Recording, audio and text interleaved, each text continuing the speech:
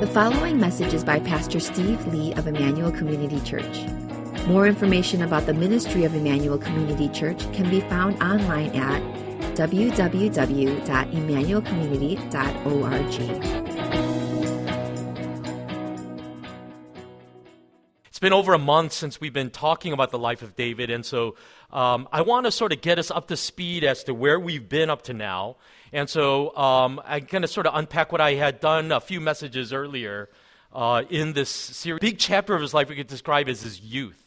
And as I had mentioned before, the first 20 years of David's life was basically a charmed life.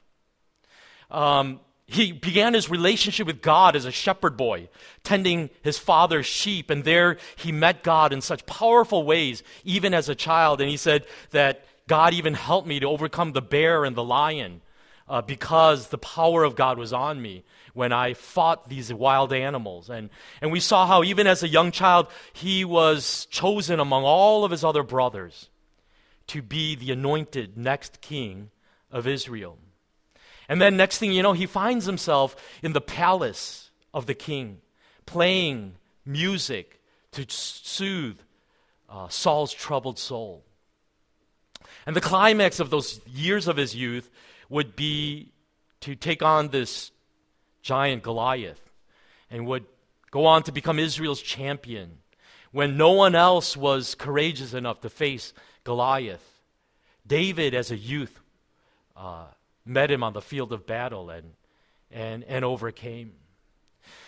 But then we enter into what could be called his wilderness years, which would last for approximately a decade. And that's when his entire life would turn upside down.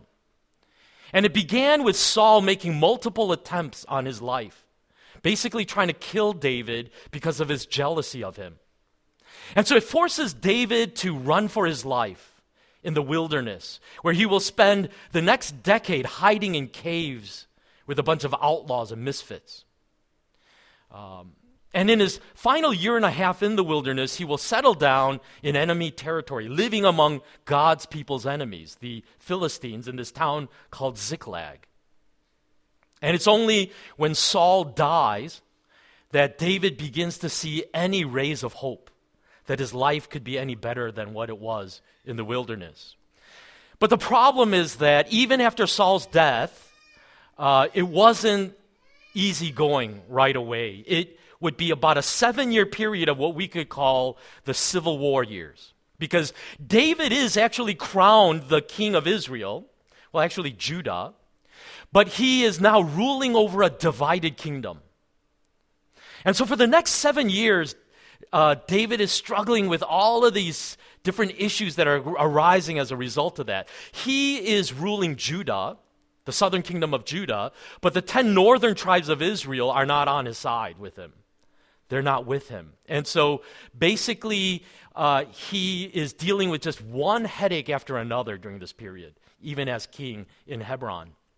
And the problem is, a lot of his troubles are coming from his own family members. These 3 nephews of his that are in the Bible called the 3 sons of Zeruiah, which is his sister. And so if it was just hired staff, he could fire them. But this is family. So he can't just get rid of them. And so they cause him just this repeated grief in his life because of all the crazy stunts they're pulling off. And so during this time, there's political maneuvering, there are power plays, there's deception, there's murders happening, and then there's revenge killings, and all of this is going on. But what we could say about these Civil War years is that it wasn't all bad. In fact, as the Civil War years go on, we begin to see David coming into his strength. One of the things that he will do during this time is he will unite all 12 tribes under his authority. And then as he unites the tribes, the next thing he does is he demonstrates once again his military prowess when he defeats Jerusalem that was at that time being controlled by these people called the Jebusites. And so he will overtake Jerusalem and capture that city, and he will turn Jerusalem into Israel's capital. And then after that, this king of Tyre named Hiram builds David a palace.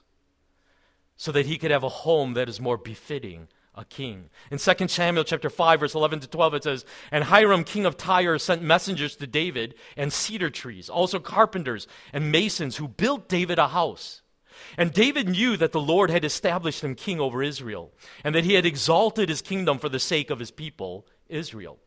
It's interesting that this issue of the cedars just keeps coming up. And the whole point of that being is that these huge cedar logs represent a grand structure, luxury, opulence.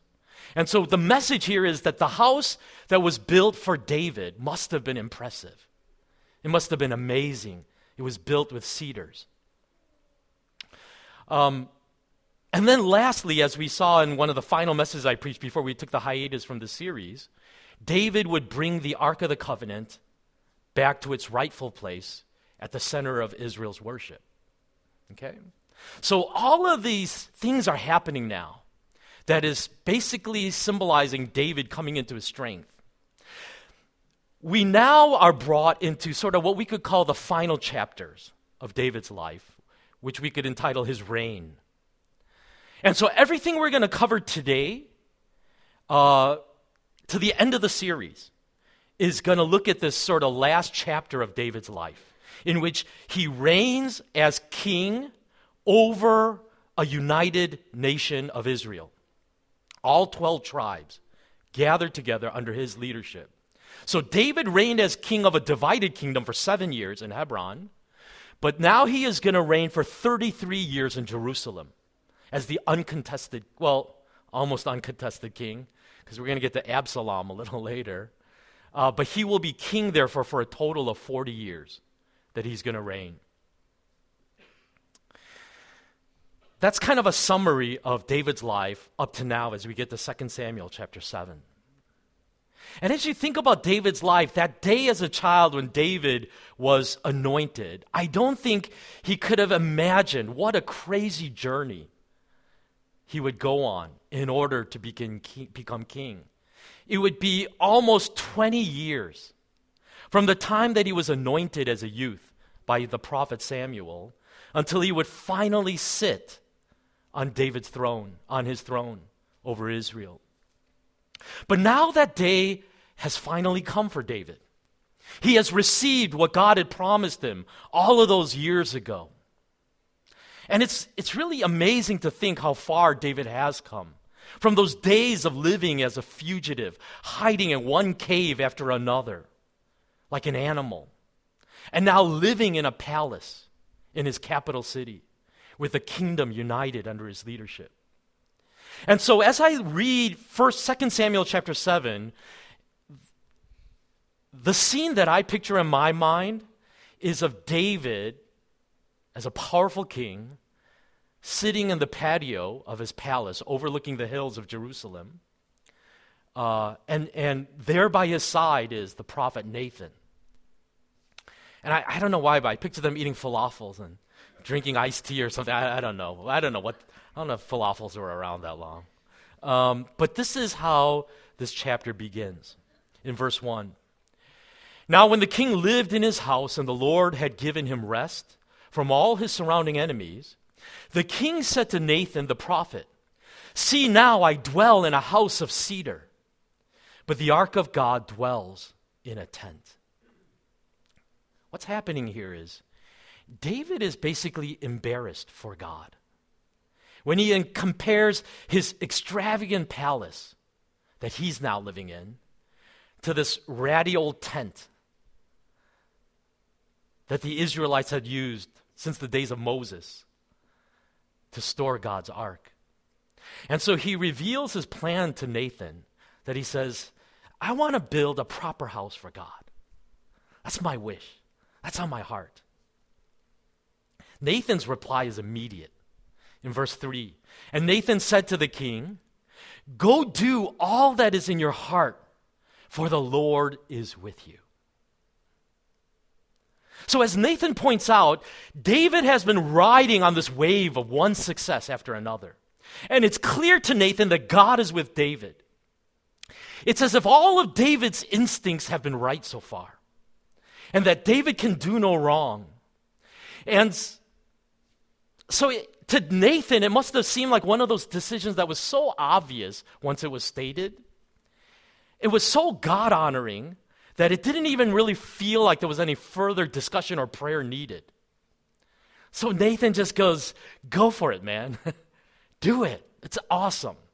It would be like if someone came to me and said, Pastor Steve, I just won the lottery, the Powerball, and I want to give half of my winnings to ICC so that we could build an amazing facility to further God's work here. I don't think I would say, why don't you pray a little bit more about it? I would say, amen. Praise God for that. Write that check, Because why would God oppose such a move like that, right? So they both go to bed that night, really excited. They're going to build God's temple in Jerusalem, and it's going to be awesome, and God is going to be so proud of them and so happy. But it goes on in verse 4, and it says this, but that same night, the word of the Lord came to Nathan. Go and tell my servant David, thus says the Lord, would you build me a house to dwell in? I have not lived in a house since the day I brought up the people of Israel from Egypt to this day. But I have been moving about in a tent for my dwelling. In all places where I have moved with all the people of Israel, did I speak a word with any of the judges of Israel, whom I commanded to shepherd my people Israel, saying, why have you not built me a house of cedar? God is basically rebuking them and saying, not so fast. When did I ever ask you to build me a house? When did I ever ask anyone to build me a house? Now, this isn't the main point of this passage, but I think it's worth pointing out how easy it is for us to fall into the same trap that David and Nathan fell into. Thinking that a decision is so obviously God-honoring that it hardly even seems worth asking God whether it's His will or not. And I think one of the things this passage does teach us, there are decisions we need to make in our life, but it's this sense that all of our decisions ought to be made in a prayerful spirit, opening our hearts to hearing from God and saying, what is your will in this, God? In our limited, finite wisdom, this looks like a great thing to do. But is this really your will, God, for us? I think about even that proposal that we had about a year back when we were looking at this building that looked like it was just a godsend, 54,000 square feet of space for a church. And a price that was within our budget, And it felt like all the lights were green telling us, buy this property. And yet, as we prayed as a congregation, we walked away from it, didn't we? Because there was just this sense, wow, imagine all the things we could do in this building, even as a dance studio. We were talking, youth could start a dance troupe and all this. Our minds are running like crazy, thinking about all these crazy things we could do. But somehow, as we brought this before you as a community, and as we prayed together about it, we just sensed that the Lord's leading was not that way. And so we didn't make a move on that property. I think that's something so vital to the walk of a Christian. What is your will, God? This looks right to us, and by the numbers it makes sense. But what is your heart for this, God? Because you know what we do not understand and what we do not know. Another thing that I want to make before I go on to the main point of this passage is this. What I see is so beautiful in God's reply to him is, listen, I don't seek my glory in a building to try to say, yeah, build me something so the world will know how awesome I am. But instead he says, I live in a tent because my people have been living in tents. And what God seems to say is, I am where my people are. I am with them always. I never leave them. And so it's not a big deal. It's not a big dent to my glory if I live in a tent. Because where my glory comes from is my people. And I living in their midst. It's basically God is saying, I am always with my people. It's interesting. I heard this story, and I don't know if it actually happened, or this is just one of those stories that gets told, but of this guy that was complaining once about feeling like God was so distant, so uncaring in his moment in his life when he was in such need. And he basically said, I feel like every time I pray, my prayers are just bouncing off the ceiling and falling to the floor in this room. To which this wise person replied to him, that's okay if your prayers are bouncing off the ceiling, because God's in the room with you right there. Even if you feel, in other words, like God is not near, like your prayers are going unheard, what I see in this passage is God is saying, I am always present with my people. Well, through Nathan, God tells David what God is going to do for him. And this is one of the most important passages in the Old Testament. In fact, quite a few Old Testament scholars argue that this 2 Samuel chapter 7 is the most important chapter in the entire Old Testament. And this is what he says starting in verse 8 to 11. Now therefore, thus you shall say to my servant David, thus says the Lord of hosts, I took you from the pasture, from following the sheep, that you should be prince over my people Israel. And I have been with you wherever you went, and have cut off all your enemies from before you. And I will make for you a great name, like the name of the great ones of the earth. And I will appoint a place for my people Israel, and will plant them so that they may dwell in their own place and be disturbed no more. And violent men shall afflict them no more, as formerly, from the time that I appointed judges over my people Israel. And I will give you rest from all your enemies. Moreover, the Lord declares to you that the Lord will make you a house. So God basically tells David, ever since you were a little boy, I've been watching you, when you were watching your father's sheep. And I am the one that called you out of those pastures to become a king. In fact, a great king. And God says this, the entire reason why I have done all this is not for your sake alone, David. I am going to make of you a great name because of my love for my people. And the entire big picture of your life, David, is that I am going to carve you out in the history of mankind to be a great king so that out of your kingship can arise a place of hope for my people, a place of rest in the midst of a world that is hostile, a place of security where they can find safety. And he goes on in verse 12 to 16 and it says, when your days are fulfilled and you lie down with your fathers, I will raise up your offspring after you. You shall come from your who shall come from your body, and I will establish his kingdom. He shall build a house for my name, and I will establish the throne of his kingdom forever. I will be to him a father, and he shall be to me a son. When he commits iniquity, I will discipline him with the rod of men, with the stripes of the sons of men. But my steadfast love will not depart from him, as I took it from Saul, whom I put away from before you. And your house and your kingdom shall be made sure forever before me. Your throne shall be established forever. It's interesting. David wanted to build God a physical house, a temple. But God says, I am going to build for you a house, David. But the house that God was referring to was not a physical house.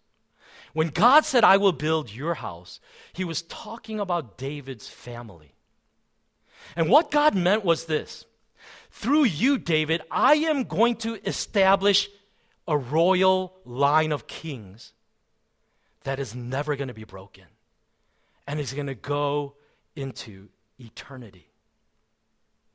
And what is interesting about this is that God's promise to David and his commitment to him is total and absolute. In other words, it is an unconditional promise that God makes to David. If you look at it carefully, there are no conditions that God places on David that says, you must fulfill these things for these things to come true. It's an unqualified promise to David that says, these things are going to happen. And in fact, God says, your sons, some of them are going to rebel. They're not all going to be great kings, like you're not actually all that great a king, But he says, but when they become unfaithful, I will remain faithful to your descendants, and I will even discipline them and bring them back to me. And I, by my faithfulness, will do whatever it takes to make this promise to you happen. In other words, God says, my faithfulness alone will secure this promise to you.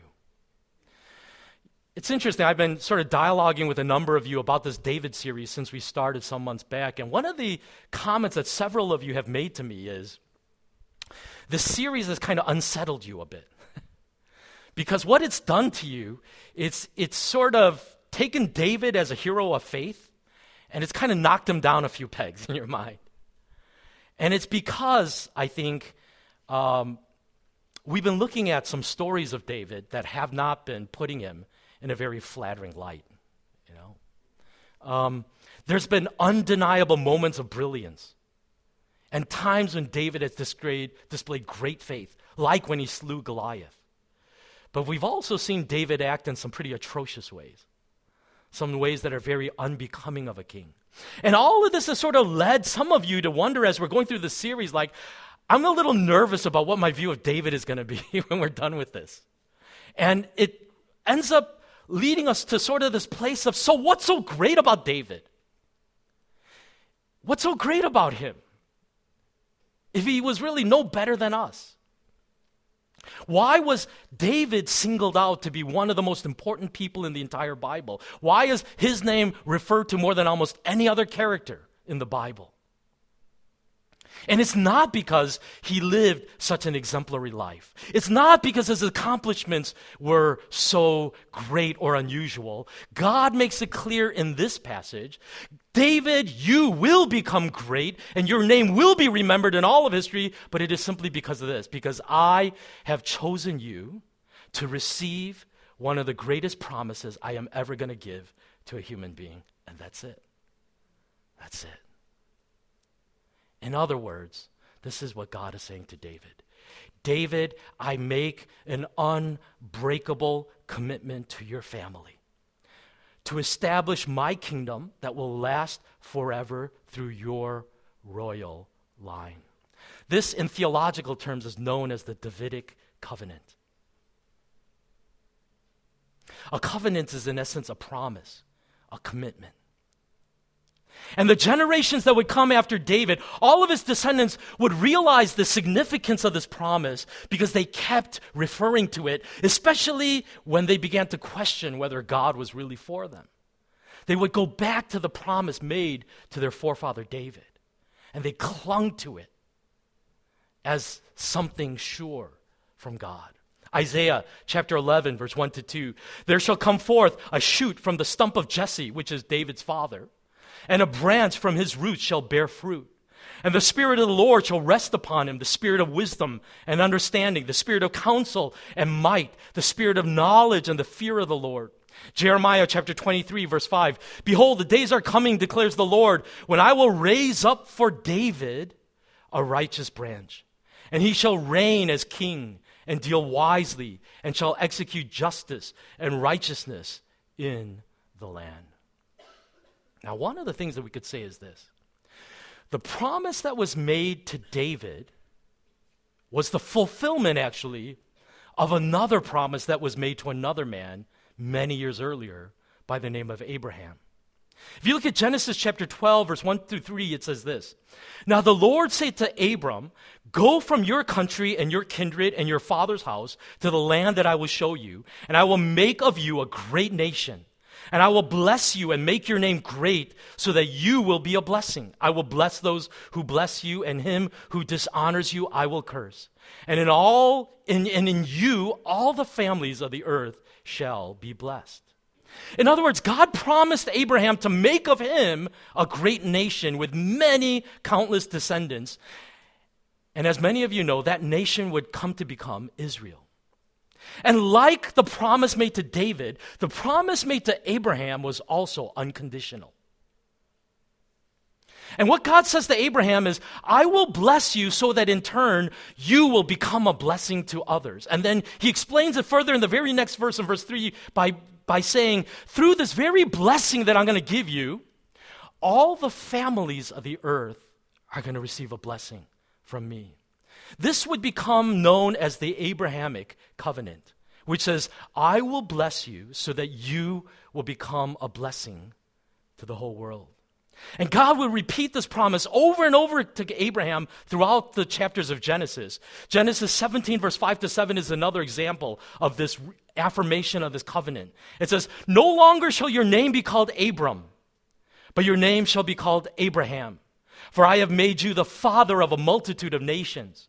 I will make you exceedingly fruitful, and I will make you into nations, and kings shall come from you.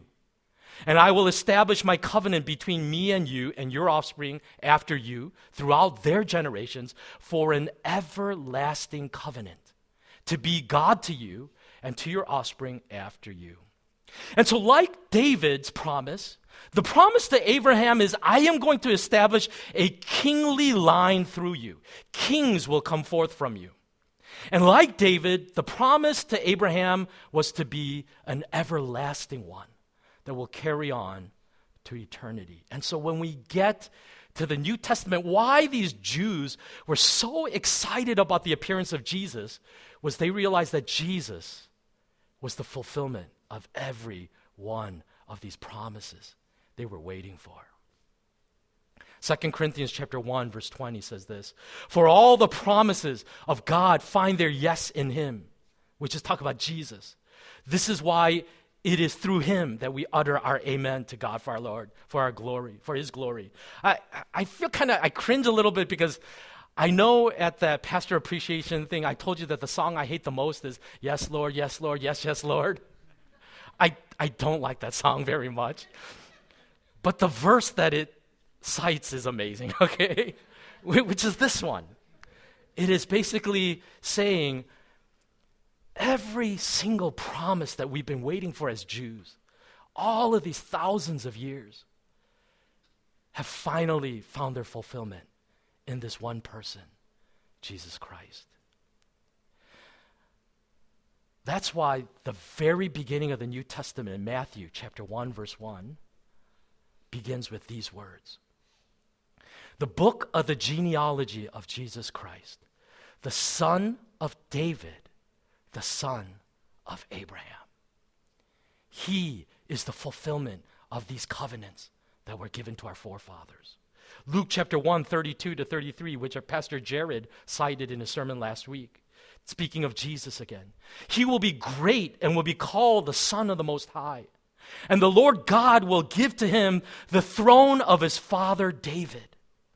And he will reign over the house of Jacob forever. At his kingdom there will be no end. In other words, what the Gospels tell us is that Jesus is the long-awaited King, the Messiah who was promised to bring salvation to the world.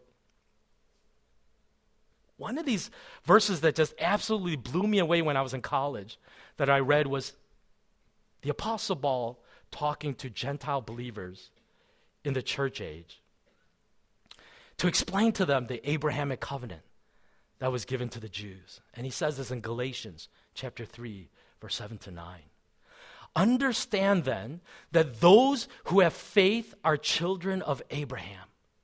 Scripture foresaw that God would justify the Gentiles by faith and announce the gospel in advance to Abraham. All nations will be blessed through you. So those who rely on faith are blessed along with Abraham, the man of faith. Isn't that amazing? Paul is saying that when God gave the covenant to Abraham in Genesis 12, that was the gospel of Jesus Christ being announced in advance to the Jews. So that every nation on the earth will be blessed through this blessing promised to the Jews. In other words, if we have the faith of Abraham to trust in the promises of God, then we become heirs to this promise given to him. And as a Korean, the fulfillment of that promise came true in 1884. When this man named Horace Newton Allen, who's pictured there on the right, was a recent graduate from the Miami of Ohio School of Medicine. And he became a missionary to China, 1883, and he struggled there because all he was dealing with was opium addicts. He couldn't take it anymore. And so his mission board said, there's this little peninsula called Korea. Why don't you go over there and see if you might find God's calling for your life in that place?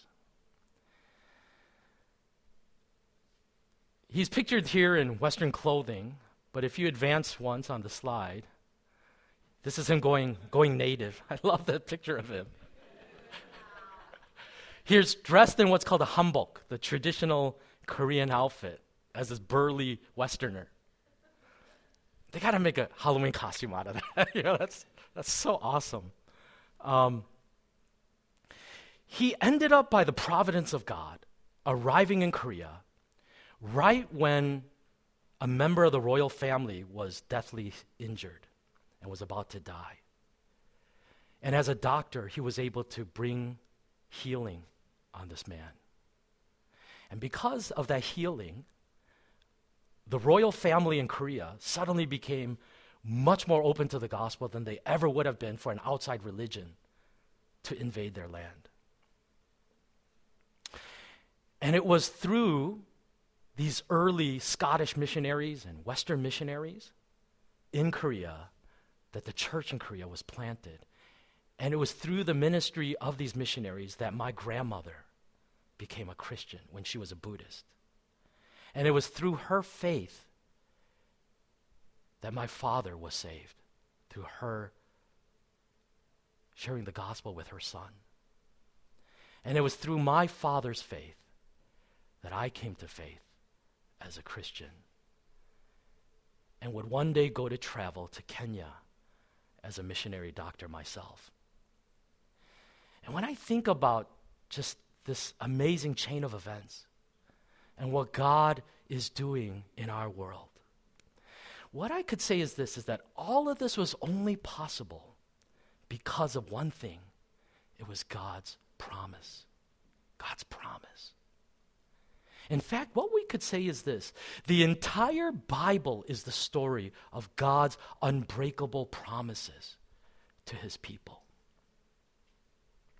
You know, during Christmas time, I shared with you how when we often cite the love of God, it's not always a comforting message to a lot of us. And it's because for so many of us, our experience of love in this world has been one of broken love, of distorted love. And so when we say God loves you, it's not always a reassuring message to many of us. I think the same is true of God's promises, because I think many of us don't think very highly of promises. Promises are cheap. Many of us have experienced the pain of broken promises. But what the Bible says is God's promises are not like that. Because when God makes a promise, it is unbreakable. Unbreakable. Robertson McQuilkin was the president of Columbia Bible College and Seminary, which is today known as Columbia International University in South Carolina. And he would sit on the president's seat from 1968 to 1990. And during his tenure as president of this college, he doubled the enrollment of the school and brought it to national prominence. He was a nationally, even internationally recognized author of many books and was an absolutely prominent and key figure in the global missionary movement back in the 60s and 70s, the 80s. And so it was to everybody's shock when in 1990, he informed the board of the school that he was going to resign and pretty much give up his entire ministry. And he said the reason why he was doing that was because his wife, Muriel, had been diagnosed with Alzheimer's dementia, and he needed to care for her. This was not met with warmth or love by the people around him. In fact, quite a few people were very angry with him, very upset, because they said, God is so obviously blessing you and the work of your hands. How could you abandon all of this just to care for your wife? And they were pressuring him to institutionalize her so that he could keep doing God's work. But McQuilkin refused. He pictured his wife in an institution. And he said, no one would love her like I could love her and care for her like she needs care. And he said to them, there is something in life that is more important than a calling. And he said to them, and that is a promise. And he said, years ago, I made a promise to this woman in sickness and in health, till death do us part. And I plan to honor that vow I made before her to the day that she dies. I want to play a couple-minute recording from the resignation speech that he gave at Columbia, and then we'll just go on here. So let's go ahead and take a listen to that. I haven't in my life experienced easy decision-making on major decisions, but one of the simplest and clearest decisions I've had to make is this one, because circumstances dictated it.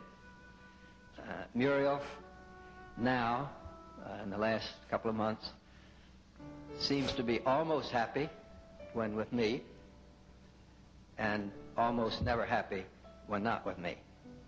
In fact, she seems to feel trapped, becomes very fearful, sometimes almost terror, and when she can't get to me, there can be anger.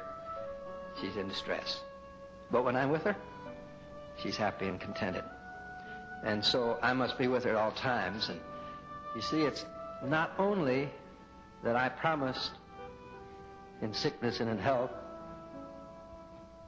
till death do us part, and I'm a man of my word. But as I have said, I don't know with this group, but I've said publicly, it's the only fair thing. She sacrificed for me for 40 years to make my life possible. So, if I cared for her for 40 years, I'd still be in debt. However, there's much more. It's not that I have to, it's that I get to. I love her very dearly, and you can tell it's not easy to talk about. She's a delight. It's a great honor to care for such a wonderful person.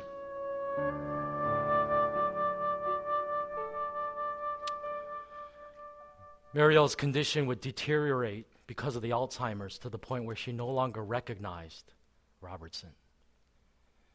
She needed to be in diapers 24/7. And at that point, his friends came to him once again and said, basically, Robertson, enough is enough. Put her in a nursing home and get on with your life. But again, McQuilkin refused to abandon her. And so for 13 years, he bathed her and fed her, changed her diapers. And for much of those years, she didn't even know who he was anymore. I think this is a picture of God's commitment to us in his promises. Hebrews chapter 13:5 says, I will never leave you nor forsake you. Look at how David responded to these promises, and we'll just close here in just a minute. Then King David went in and sat before the Lord and said, who am I, O Lord God, and what is my house that you have brought me thus far? And yet this was a small thing in your eyes, O Lord God. You have spoken also of your servant's house for a great while to come, and this is instruction for mankind, O Lord God. And what more can David say to you? For you know your servant, O Lord God. Because of your promise, and according to your own heart, you have brought about all this greatness to make your servant know it. Therefore you are great, O Lord God, for there is none like you. And there's no God beside you, according to all that we have heard with our ears. And who is like your people Israel, the one nation on earth whom God went to redeem to be his people, making himself a name and doing for them great and awesome things by driving out before your people whom you redeemed for yourself from Egypt, the nation and its gods. And you established for yourself your people Israel to be your people forever, and you, O Lord, became their God. And now, O Lord God, confirm forever the word that you have spoken concerning your servant and concerning his house. And do as you have spoken, and your name will be magnified forever, saying, the Lord of hosts is God over Israel. And the Lord and the house of your servant David will be established before you. For you, O Lord of hosts, the God of Israel, have made this revelation to your servant, saying, I will build you a house. Therefore your servant has found courage to pray this prayer to you. And now, O Lord God, you are God, and your words are true, and you have promised this good thing to your servant. Now, therefore, may it please you to bless the house of your servant, so that it may continue forever before you. For you, O Lord God, have spoken, and with your blessing shall the house of your servant be blessed forever. What David is saying is, because of your promise to me, I now have confidence to come to you in prayer and ask the things that I need in my life, because I know that your commitment to me is unconditional, and you are always for me and for my good. And that's the promise that God makes to us in Jesus Christ. And the truth is even with that promise, it doesn't mean it's always an easy life. We've been seeing that in the life of David, haven't we? And it was true in Robertson McQuicken's life as well. Around the same time that his wife was slowly dying of dementia, his son Bob died in a diving accident right off the shores of Lake Michigan because of a faulty diving suit. And this is what Robertson McQuicken would say about all the tragedy that he faced in his life. By 1992, the blows of life had left me numb. My dearest slipping from me. My eldest son snatched away in a tragic accident. My life's work abandoned at its peak. I didn't hold it against God, but my faith could better be described as resignation. The joy had drained away. The passion and my love for God had frozen over. I was in trouble. Of course, the passion of his love for me had never cooled. Even in the darkest hours when I felt my grip slipping and was in danger of sliding into the abyss of doubt, what always caught me and held me was the vision of God's best loved, pinioned in a criminal execution in my place. How could someone who loved me that much let anything hurt me without cause? As I watch her brave descent into oblivion, Muriel is the joy of my life. Daily I discern new manifestations of the kind of person she is, the wife I always loved. I also see fresh manifestations of God's love, the God I long to love more fully. Let's pray.